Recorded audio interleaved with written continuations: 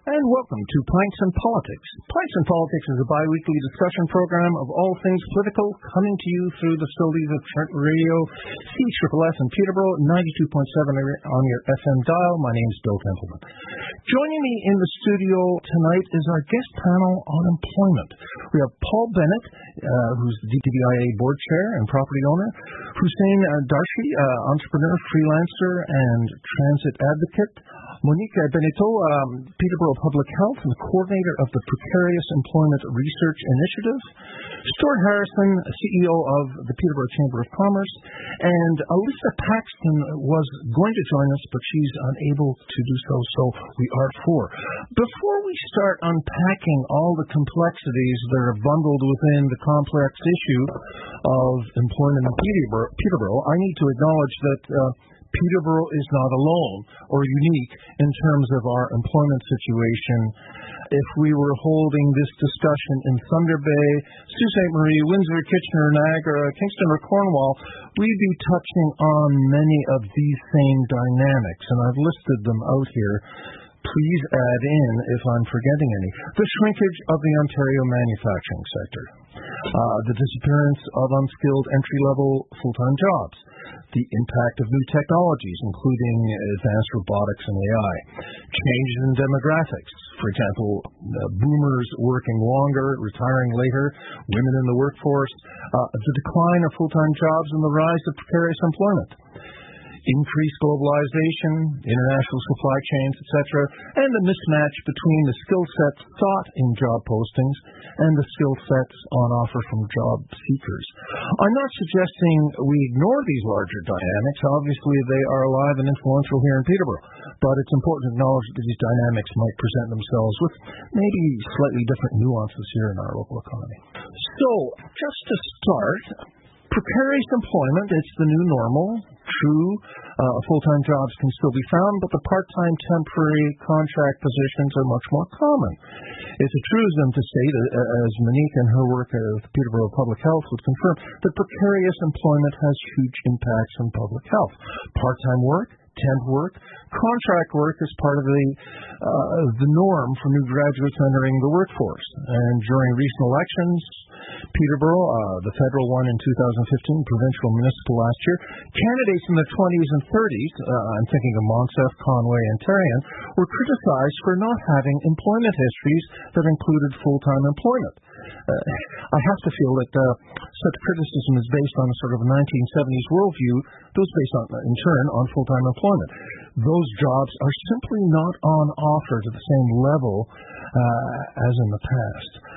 Also, political bias. I need to acknowledge that how one sees the issue of employment depends very much on the political lenses through which one sees our community. For example, a public sector union member is going to see the issue of precarious employment quite differently from a small business owner. Many small businesses could not survive without part-time temporary employees, the just-in-time workforce. There's no right and wrong in this dynamic, or is there? Younger members of the precarious workforce tell us their costs of living exceed the salaries they are offered. Large student debts hang over many of them. Their salaries make debt repayment very challenging. And so on. Anyway, questions to consider. Let's start off with what, if anything, can governments do to create job growth? The assumption here is that the public sector does not create jobs. Is that true? Public sector job creation depends on increased government spending. Peterborough and the rest of Ontario is currently experiencing the impact of decreased government spending, jobs in health, social services, and education. So, what can government do? There is body language in the studio, pointing, shrugging. Don't ask me. So this is Stuart. There's no question that government creates jobs. We were just looking at a publication that just came out with Peterborough this week, just before we came on the air, talking about the largest employers, and they're by far and away mostly public entities. Right. So whether it's the university, the college, the hospital, essentially it's public payroll. But, at the same time, government plays a key role, and business certainly works very closely with government to what we call create the conditions for employment. And that essentially comes down to regulation. And so, I think in the end, there's a critical role for a government to play, whether it's municipal, provincial, or federal, and it is essentially a role of regulation.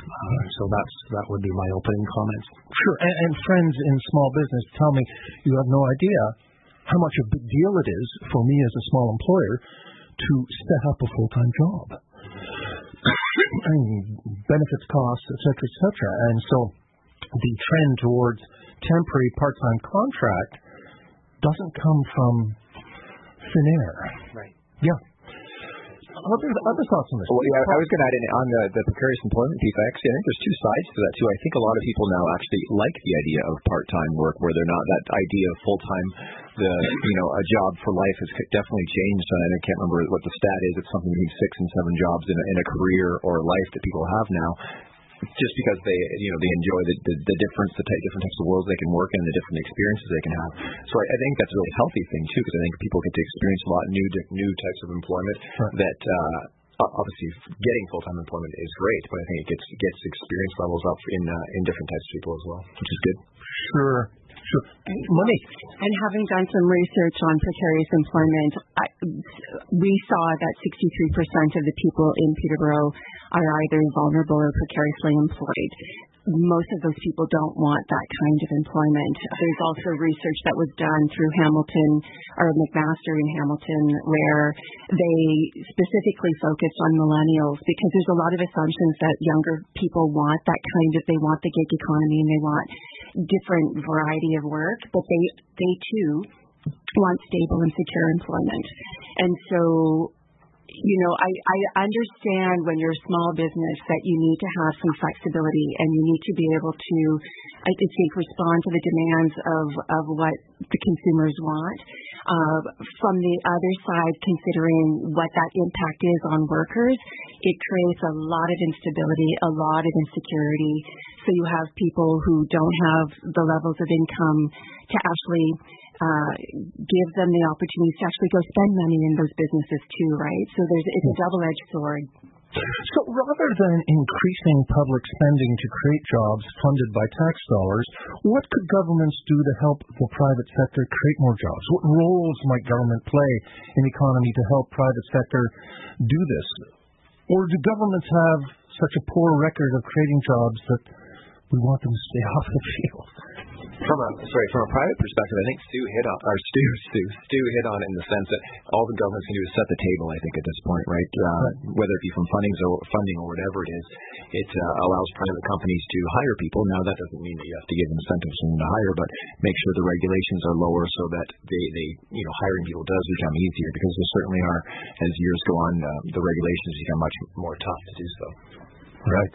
We were at Queen's Park, we meaning the Chamber of Commerce Network in Ontario. We have an annual advocacy day, and it was this past Monday. And the meeting that I was in was the Ministry of Economic Development, Job Creation and Trade.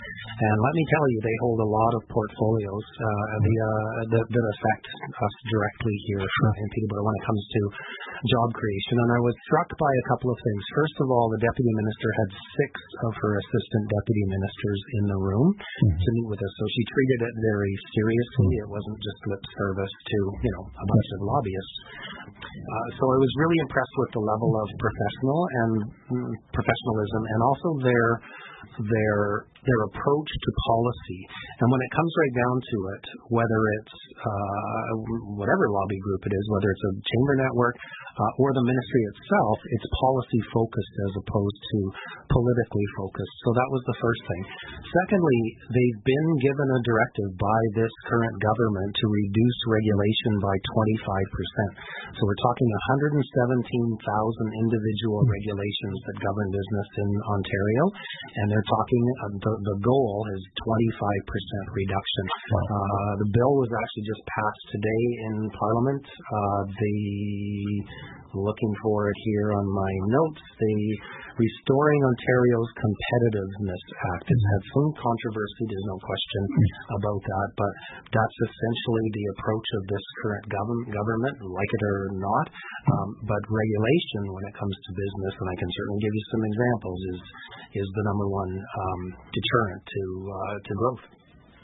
Great. Just to chime in, I think access is also a big thing that they should also improve, because if you go to look at it, I mean, there are more than 4,000 or 5,000 people who do take transit, for example, and most of them have trouble accessing, whether it's job seeking services or actual employment, because of, the way the structure of the transit is at the moment.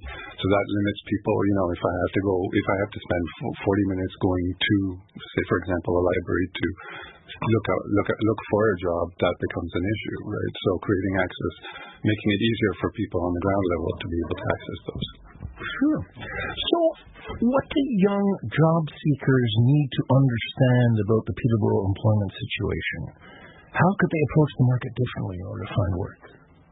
Well, it comes back to, because of the fact that I am in the innovation and entrepreneurship space, I say look at that as a viable option, because I know a lot of people get scared off by that, or the fact that, it's been glamorized in the media as something that, the return is like a year in, or like for something like that, but it's a lot longer. But changing their perception of that, but also I think understanding that there is competition, there is heavy competition, and they need to set themselves forward. Whether it's at school, whether it's doing projects at school, whether it's, taking on summer jobs, whatever it is, just to kind of get that experience, it gives them a level up compared to just being fresh out of school. Sure. Paul? And to kind of follow up on that too, I think younger people these days need to realize that just to get themselves out in the community too. I think people sometimes have insecurities if they don't have the proper education, or if they don't have a certain skill set. But I think a lot, especially now, there's a lot more to do with isn't just what letters you have after your name. There's a lot more involved in that, and just getting yourself involved in the community. And Saint's a great example of getting out and meeting a lot of people and being involved in certain different organizations or groups. You can show your skill set and become noticeable to different employers that way. Monique? Yeah, and I would say too that, for anyone, for any job seeker, that if you have an interest in a particular field, that go talk to the people who work in that field and get a sense of what are the skill sets you need, what are the soft skills you need, not just the technical skills, and just do some research on the ground, find out what's going on, and sort of to your point too, that it then means that you can get some exposure to some of the people in the areas that you're interested in too. Yeah. Now, full disclosure here, I do some. I'm involved in the education sector a bit. I do some contract teaching out at Fleming, and my sense is, and tell me if I'm off base, but many students don't understand the importance of entrepreneurship and self-employment. For example, when I tell my classes at Fleming that if we had a reunion, and these are trades classes, vocational classes, students who are taking courses towards some sort of vocational certificate. When I tell them that if we held a reunion 10 years post-graduation, that many of them will have run their own businesses, they stare at me in disbelief, as if I'm speaking Klingon or Martian. They say, no. They say, no, I'm here to get a certificate, and then I'm going to graduate and get a job. And I hate being the voice of gloom, but that's not precisely how our economy is working anymore. Am I off base? I think Hussein probably has the best story here, because he came to Peterborough to take a job and it didn't work out. You wanna tell the story? Yeah. Basically, I came for a job because I was offered a job and I came in. I took an interview, and basically the conditions that I was being asked to work under were not something that I could make. So basically they asked me to work to a certain time where, for example, transit didn't run. It would mean walking home 45 minutes, and that wasn't something that I wanted to do in a new city. So that kind of forced me into thinking of other options, and entrepreneurship and self-employment was one of those that just so happened to fall into place. Yeah. Yeah, and I would weigh into, I think there's a place for entrepreneurship and self-employment. I worry that it gets presented as a panacea. It is a very precarious work to work on your own, and it can take a while before you can actually get yourself established.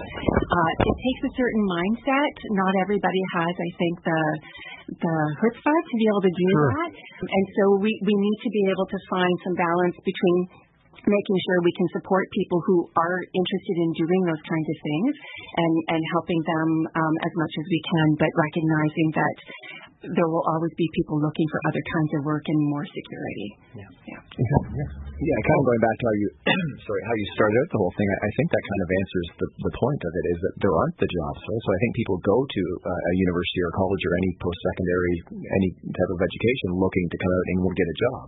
But out of necessity, I think, as you're talking about, those students of yours are going to have to just start a business of their own simply because there aren't. And, further to your point, hopefully 25% of those students start something and then provide jobs for the other 75% or whatever the breakdown is. I'm not sure, but I think it more so than ever it's out of necessity, not necessarily because they're going to wake up one day and decide they're an entrepreneur. They're going to decide that if they don't control their own future, they're not going to have a profitable one.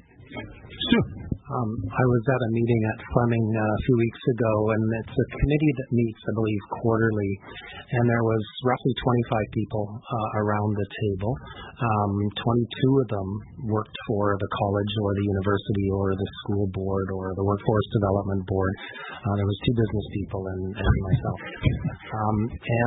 And the point that I'm trying to make is not that it was, the point I'm trying to make is there was a lot of people around the room from a lot of different perspectives all trying to solve a problem that at the end of the 2-hour discussion was not solved. And I mean, we're sitting here talking about it. So the point there is that I think it's incredibly nuanced, and it doesn't matter whether you're a senior who just wants, part-time, if you're someone just coming out of college or university or a skilled trades or an apprentice, or Hussein moving to Peterborough to take a job and the bus service won't support it, so he has to start his own business.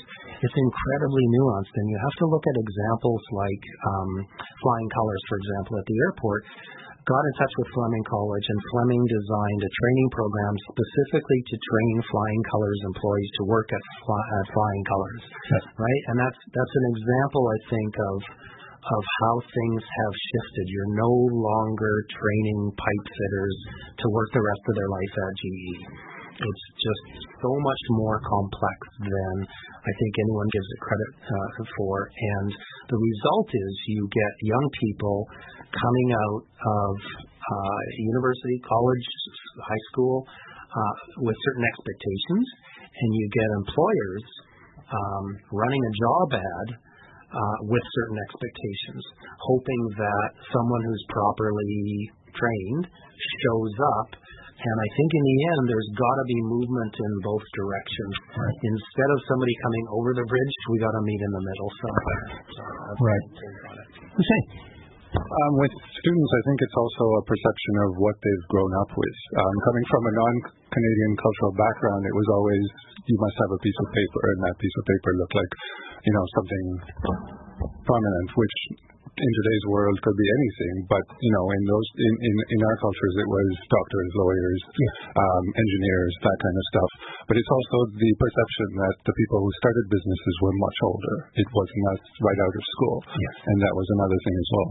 Yes, something I wonder is how I don't want to use the word honest, but how accurate, perhaps is a better term, our colleges, our Trent, even our high schools, about job prospects for various fields. For example, I know at Fleming there are lots of people who lots of students who enroll in police foundations who, because I happen to know a few officers at the gym, and I'm told they have no chance in Ontario of ever being police officers. And yet, there they are, and Fleming, I'm not accusing the hand that feeds me of disingenuousness. I mean, a lot of colleges in Ontario offer police foundations. where are all these young graduates going to work? So, I mean, is there always, or what more could be done to make sure the education that's being delivered is being validated by what the marketplace needs? And I say that with someone with a degree in English. I knew full well that wouldn't work, but I've made it work. But more at the college level. Yeah, I think for me, I think back to the time of my father when he was, in his 20s and 30s. He had a grade 8 education. Yeah. The assumption was back then that employers wanted you to come without a lot of training because then they could mold you to exactly what they want. Right. And in today's world, the sense I get is you have to come fully formed, have everything in your back pocket ready to hit the ground running with not a lot of space for learning on the job. It makes me wonder, there are some of these programs where you're learning some great skill sets that are probably transferable for other positions and other jobs, but if you don't carry the right name or of a particular role, they won't consider you. And so I'm not sure what the solution is, but I think that we need to have a little bit more play in terms of who's coming to the table to be able to work. Yeah. Apprenticeships come to mind as somewhat of an appropriate example. There was sort of a pre-budget roadshow that came to Peterborough, and I was struck by one of the people who was there from Savage Arms in Lakefield. And the presentation that he made sort of brought people back to the days when GE had apprentices right within the factory, and they were essentially apprenticing to work at GE, similar to what I was saying about flying colors. When you look at the apprenticeship ratios, for example, it's been improved dramatically over the last year because essentially they're all 1-to-1, where they were as much as 3-to-1.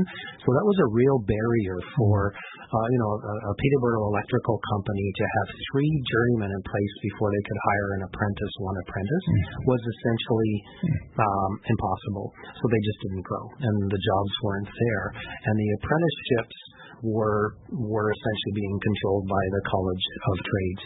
So that's all been eliminated. I don't think it's a complete panacea. It hasn't been clean. There's been a lot of adjustments establishing the College of Trades and now moving it back into the ministry. But the bottom line is that I think apprenticeships play a role, and I think that there has to be some flexibility amongst the various trades and amongst all of the regulated professions, because I think there's 115 different regulated trades from hairdressers on up, and all of them have barriers to employment when it comes to someone who's looking for a job. And just to sympathize with you, my daughter just graduated with a PhD in Scottish history. So she's also looking for work. Well, it could be a very interesting future in your household. I prepared the basement. Sure. Paul. Kind of to follow up on Stu's comments there and go back to your question itself. I went to school at economics, and so I kind of always go back to supply and demand on everything. And I think, to your point, schools are basically satisfying a demand right now. So they, kind of to Hussein's point as well, that right now it is kind of an expectation that you need to have a piece of paper or whatever it is to move forward in your life. You need some kind of a professional education. If I was a betting man, I think that that demand is going to dwindle a little bit. Going back to kind of what Stu was saying about the idea of apprenticeships, or there's a lot of almost an on-demand education options out there now too. We have a client at Venture North, a company called Brain Station, that does training that is likened to needs that you might have. So if you needed some business model training or some IT training, it's just you're taking courses, not a full 3 or 4 year education. You're getting skills that are required for a certain job. You're not spending 3 or 4 years to get a more broad range education. You're getting more specific skills for specific jobs. Yeah. I do want to push back on that just a little bit, because I've heard, and this is anecdotal, I'm not an expert on what the Trades and Technology Center at Fleming is actually offering as far as their, the students coming out of that program, but I've certainly heard from companies that they're not the employees that they're looking for. So I'm not sure that they're responding to demand as much as they're responding to what's currently being funded. And I think that data is the biggest weakness when it comes to actually the entire issue of employment. And the ministry said this when we were at Queen's Park on Monday. Their number one problem is they actually don't know what's happening and where that disconnect actually is. They recognize that it's subtle and it's nuanced, but they don't know what to do about it. So we're not the only ones sitting around having a conversation. It goes right up to the senior bureaucrats in the provincial government. Sure. Monique. Well, and the other thing I was going to add too is when we did the survey on precarious employment, we asked people about their level of education, and we also asked them the question of whether or not their education matched the educational requirements for their work. And by and large, it does, at least for the people we surveyed. So I'm not sure where this thing is about there's a mismatch, because it seems that the people that we surveyed at least 2 years ago had the training that they needed to do the work that they're being paid to do. And I think even to Stu's point, he mentioned like having companies in the city like Flying Colours actually be at the table and having those conversations earlier on with schools to create those programs.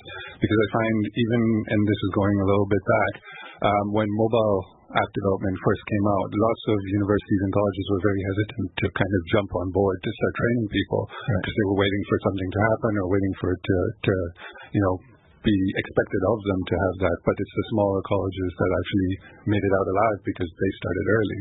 But having companies, local companies on board with that kind of education, and it's all about location. I mean, I've heard of a lot of students here who've moved to other cities because they can't find the work that they were educated for here, so they found it there. Vice versa, I've seen a lot of people come into Peterborough because they were careers here that they couldn't find, say, for example, in urban centers.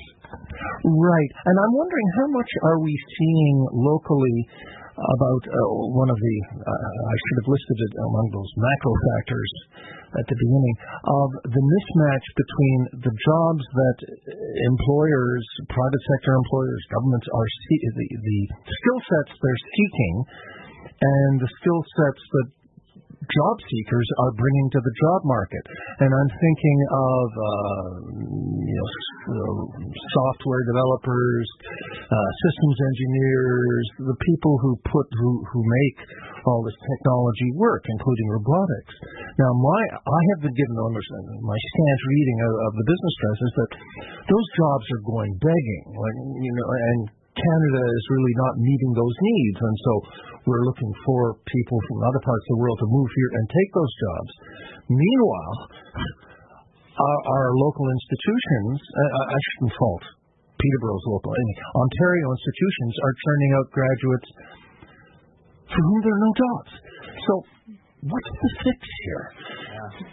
I wish anyone wanted to grab that one. It's interesting because I think there's been some really thoughtful points brought up about linkage between the local workforce and our post-secondary education institutes. One of the things that I've always been shocked about, and Stu might be the source for the number of this, is the retention percentage of students that go to either Trent or Sir Sandford and how small it is. It was always shocking to me that students choose Sir Sandford or Trent and they choose to come to Peterborough because they obviously love the institution, but they probably love Peterborough as well. And the percentage of those students that we retain in Peterborough is such a small number, and it's 2%. I was going to say it's well below 5, so it's such a small number. But to your point, Bill, it's shocking that there isn't more of a link between those institutions and then what our local workforce is made up of. But again, to Stu's earlier point, it probably does have a lot to do with the funding models that they currently follow. Yeah, well, Stu, I'm stuck on that image you painted for us of 25 people in a room and 2 business people. Yeah. And as I say, not to criticize Fleming, but what's the fix there? Get more involvement of the local business community? I mean, if we were at a meeting of GBIA, the Chamber of Commerce, the Women's Business Network, and you said, to those assembled groups, what do you need young graduates to be able to do? What would they say? Yeah. Well, I think the frustration for all of us and, the people around that table I'm talking about employers. It's our number one survey result is the difficulty in finding employees. And Monique is saying that, those who are precariously employed appear to be properly trained. So the disconnect is somewhere in the communication between those two groups. I'll tell you a story. We got some funding from the provincial government about, 8 or 10 years ago, and we essentially handed it over to the New Canadian Centre, and Michael Vander Herberg went out, and we created this little thing called, it was a logo. It wasn't in the office or anything. It was called the Workplace Integration Centre. And Michael went out and met with individual employers, and he ended up placing through the New Canadian Centre, so immigrants and students, 72 jobs he created. And it was simply by opening those doors and talking to people. And I've talked to Michael recently about it because we floated the idea past this government that maybe the situation requires a more nuanced approach, hands-on, people knocking on doors, making connections between those who are precariously employed and employers who are, have zero response to a want ad, and bring them together, introduce them to each other. Those foreign students from Trent and Fleming are all registered at the New Canadian Centre, but it's not just the New Canadian Centre. There's a number of agencies, Trent Valley Literacy, for example, people with literacy skills who are also looking for work. There's a number of agencies that I think somebody could work with and be that go-between between business and employers. And I just don't think it's as simple as listing an ad on Kijiji and hoping that somebody shows up or submits a resume. You've tweaked my curiosity. What are some of the deficits that those employers shared with you as to, they're not getting the sorts of job applications they want? I was talking to a fellow the other day. Now, this is not, one of the cream of the crop jobs. They actually do document processing and scanning of documents and archiving documents and that sort of thing. So it essentially involves removing staples from paper and scanning them into a computer. But he said when minimum wage previously was $12, $13 an hour, he was paying $14 an hour and never had trouble finding employees. And now that minimum wage is $14 an hour, he's paying $16 an hour, and not a single response to the ads. And he's run ads in a number of different ways in a number of different locations and has had zero response. So that's one. And obviously he's very frustrated, and there's probably people listening who would love to have one of those $16 an hour jobs who are equally frustrated, right? So give me a call, I'll tell you what to do.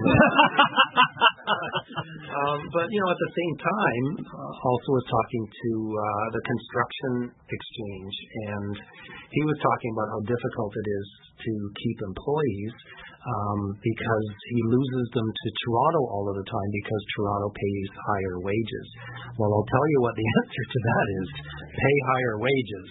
You have to compete, and if you're losing your employees to a reason that's that specific, and this is what I was talking about earlier about coming halfway across the bridge, you've got to recognize that that's a problem you can actually solve.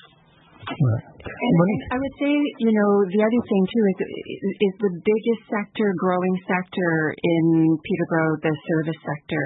It is notoriously probably the most precarious kind of employment. Low wages, sort of scheduling issues, a lot of insecurity. And so, some of those positions that aren't being filled are probably not really attractive positions.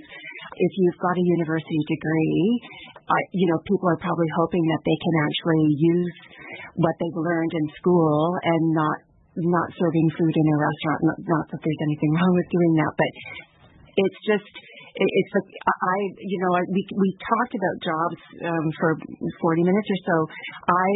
I'm always concerned about what the quality of those jobs are too. And if there's a problem in attracting employees, I think that we need to think about workers as more than just a commodity or a cost, and we need to think about them as an investment in the work that's being done, and that means being able to pay them a living wage. And $15, $14 an hour is certainly not a living wage in this community. 2 years ago, it was calculated to be $17.62. Child tax credits come along, so that may bring that cost down. There's a group of us who are going to work on a living wage report for 2019, so we'll have a better sense then. But, I think that filling some of these positions is partly about making them more attractive. Mm-hmm. Sure. Now, I want to move on to older workers and their challenges, but before we leave the college students and the young people entering the workforce, two of them live in my house, I should mention. One is living in Toronto, another is in Hong Kong. So I have some interest in this, some skin in the game. If we could, the five of us here, were put into a classroom at Fleming or Trent and asked for our advice on careers, what would we say? Well, I'll take that one on just to get it started, and because I'm brave. I would say, and it goes back to what Paul was saying earlier, is to recognize that you have a role to play, that half of that bridge is your responsibility, that you do need to get out there. Just a small example, the Chamber offers 5 free memberships to business students at Fleming and at Trent. One person in 10 years has ever taken it up and shown up at an event. And these are business students who really need to get themselves out there.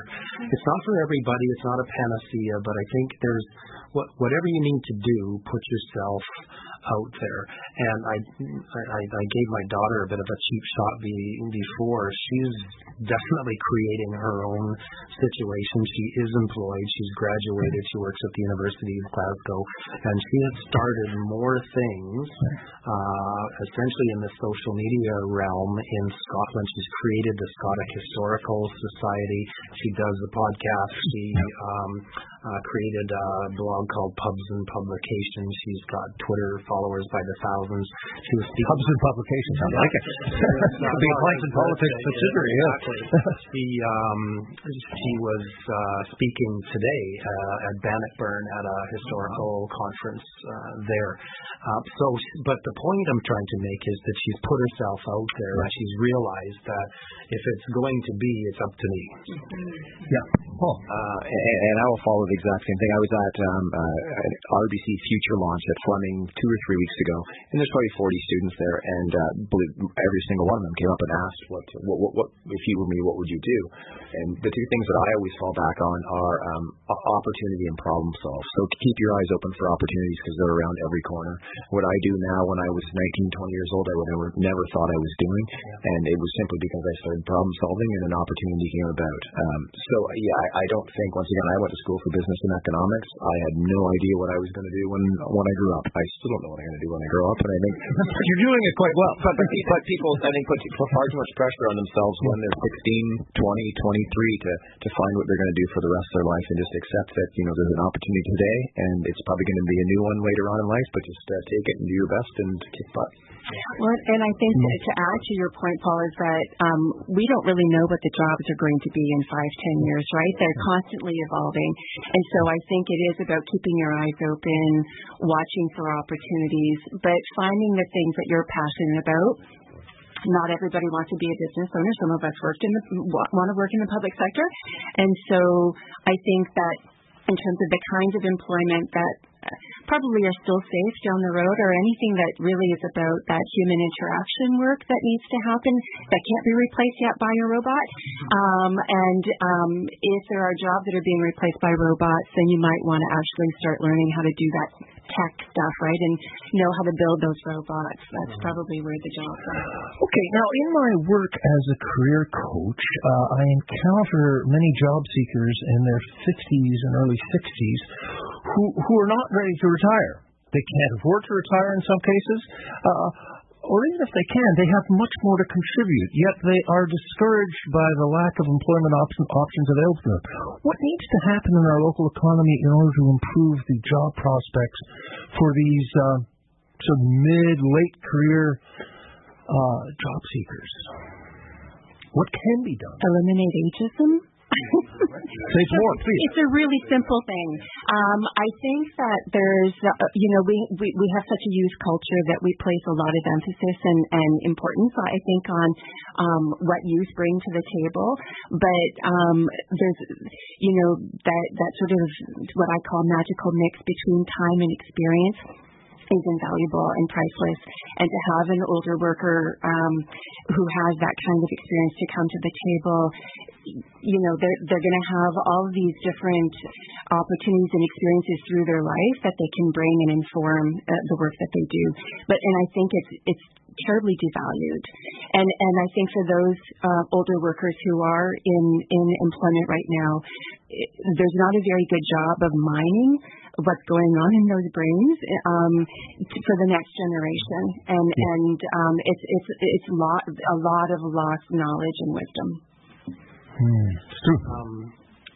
I totally agree with you. I think there certainly are pockets of prosperity. If you think of employers like Home Depot, for example, they love older workers. My favorite place in the world is the hardware store in Lakefield, and they've got a good solid complement of older workers because they know what they're talking about. Right. Workforce Development Board has been very helpful as far as sort of helping me bone up for this conversation, and they have a report called Managing Different Generations. So there's certainly help out there for employers if they're actually looking or if they're struggling. I think that there's a lot of research done on the difference in the generations and how to deal with them. I also just want to say, while I've got a moment, just to there's dealing with older generations, there's also dealing with younger generations, and I think we all have to agree to stop saying the word millennials. Good for you. It's become, especially for millennials, a really offensive term because it's been thrown around in very unfair ways. You can look at some data and slice and dice it and, maybe come up with some differences in the generations and the X's and the Y's. And, I think it's really unfair. I think people are people, no matter how old they are. I think, like I said earlier, there's nuances, but I think in the end we've got to approach it with a little bit more sophistication. Now, one of the I was just going to say, I hate to go back to the idea of always talking about entrepreneurship, but I would defer to Stu on this as well. But I think folks over 50 is the largest expanding group of entrepreneurs right now.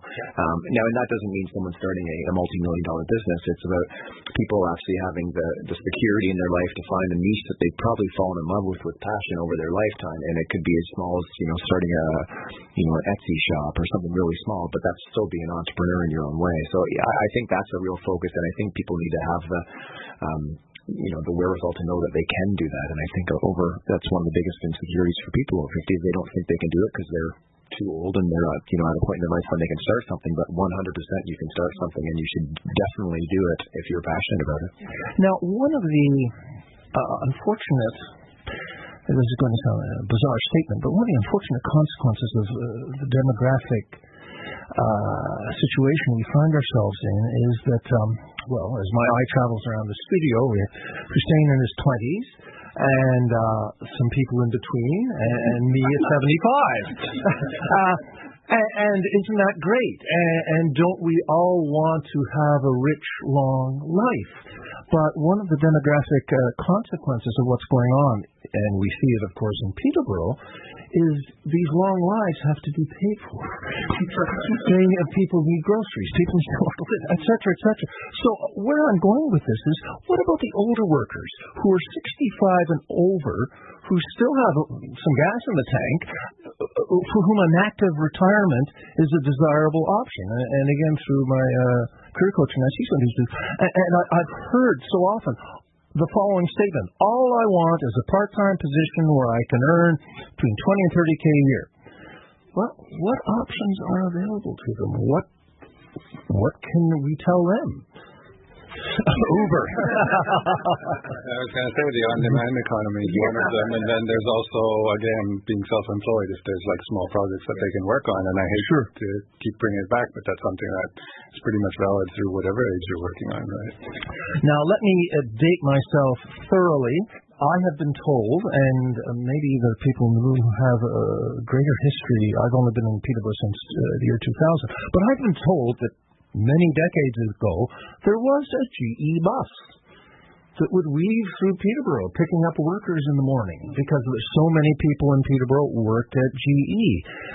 Now, of course, the manufacturing sector is in decline.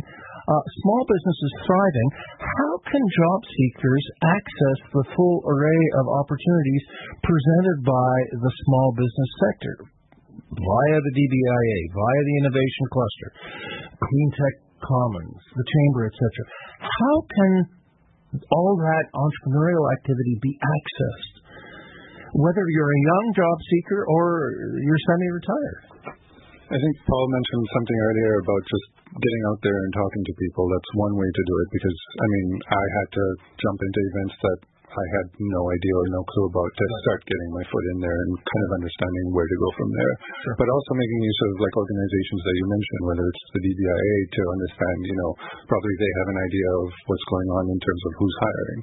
The Innovation Cluster is another space where, there's so many innovators, but they're always looking for somebody. Like I'm always looking for tech people, or, somebody's always looking for somebody. So those are great spaces to look into as well. Yeah. Right. Now, according to the employment counselors stopped by Fleming Crew a few weeks ago, the three sectors that are hiring right now in Peterborough are education, healthcare, and hospitality. So I'm wondering if we could look forward, and this very substantial document from the Workforce Development Board has some of the answers. If we could look forward into the future, where might the opportunities be in 2, 3, 5, 10 years? What do we see coming down the horizon? Going back to the document that we were reading at the start of this before we got on air here about the largest employers in Peterborough, I think the real expansion opportunities are in those small to medium-sized businesses. I think those ones at the top that you're talking about in terms of healthcare and a lot of the service industries are always going to be up at the top. And I think, once again, they will probably be at the top and grow. But I think if you were to look at the other largest employers, it's gone are the days of any Peterborough company that has 1,000 staff. You're probably going to be in that 100 to 250 at the really thriving businesses, but hopefully a lot more of them.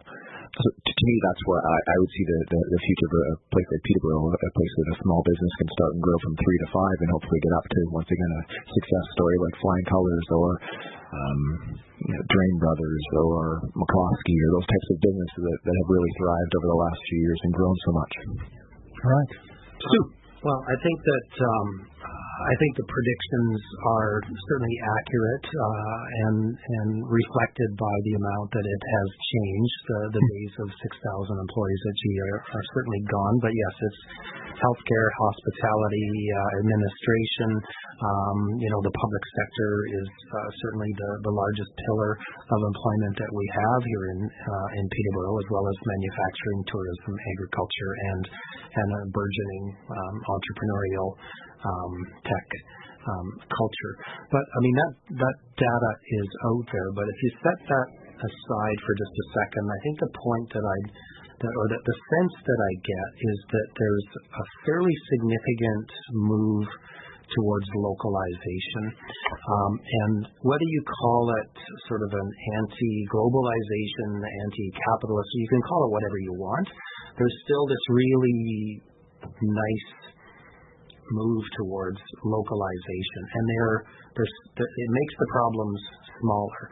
You've got smaller companies employing, relatively small numbers of people, and so that problems like getting people to work through public transit or an alternative solution to that, getting people from the county so that they can take a job in Peterborough, being flexible as to sort of how you employ people and when and how much they get paid are becoming more and more localized, and I think that much more solvable. And for the chamber, and I think probably everybody in this room, we want to be part of that conversation, because I think that there's obviously a role for business to play in how that works itself out.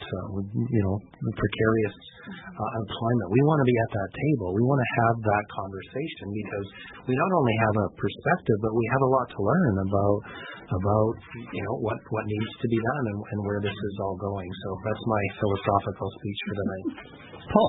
Yeah, and to follow up on that too, to me, it's a positive thing for places like Peterborough. And Peterborough, to Stu's point, I think it's one of those hyper-local places that people are incredibly passionate about our city. From a commercial real estate perspective, we get inquiries all the time of that, small to mid-sized business that really wants to locate here.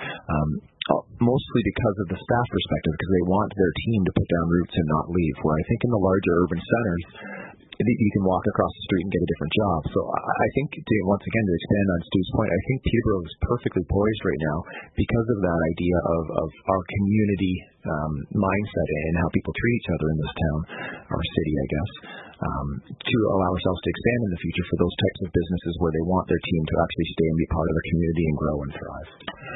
Well, and with that, a wonderful wrap. So thank you so much, Paul, Hussein, Monique, and Stuart for coming by and taking the time to do this. And just before we sign off, this has been our 7th program of 2019, the winter, and our last show for the winter season on Trent Radio. So please join us at a new day and time slot for the spring-summer session that will start first week of May here at 92.7 on your dial. And as soon as we know our program slot, we'll post it on the website below. And if you miss us on the radio, you can always download the show the next day at pintsandpolitics.ptbopodcasters.ca. So, panel, thanks again, and until spring, when the snow will go, this is Bill Temple.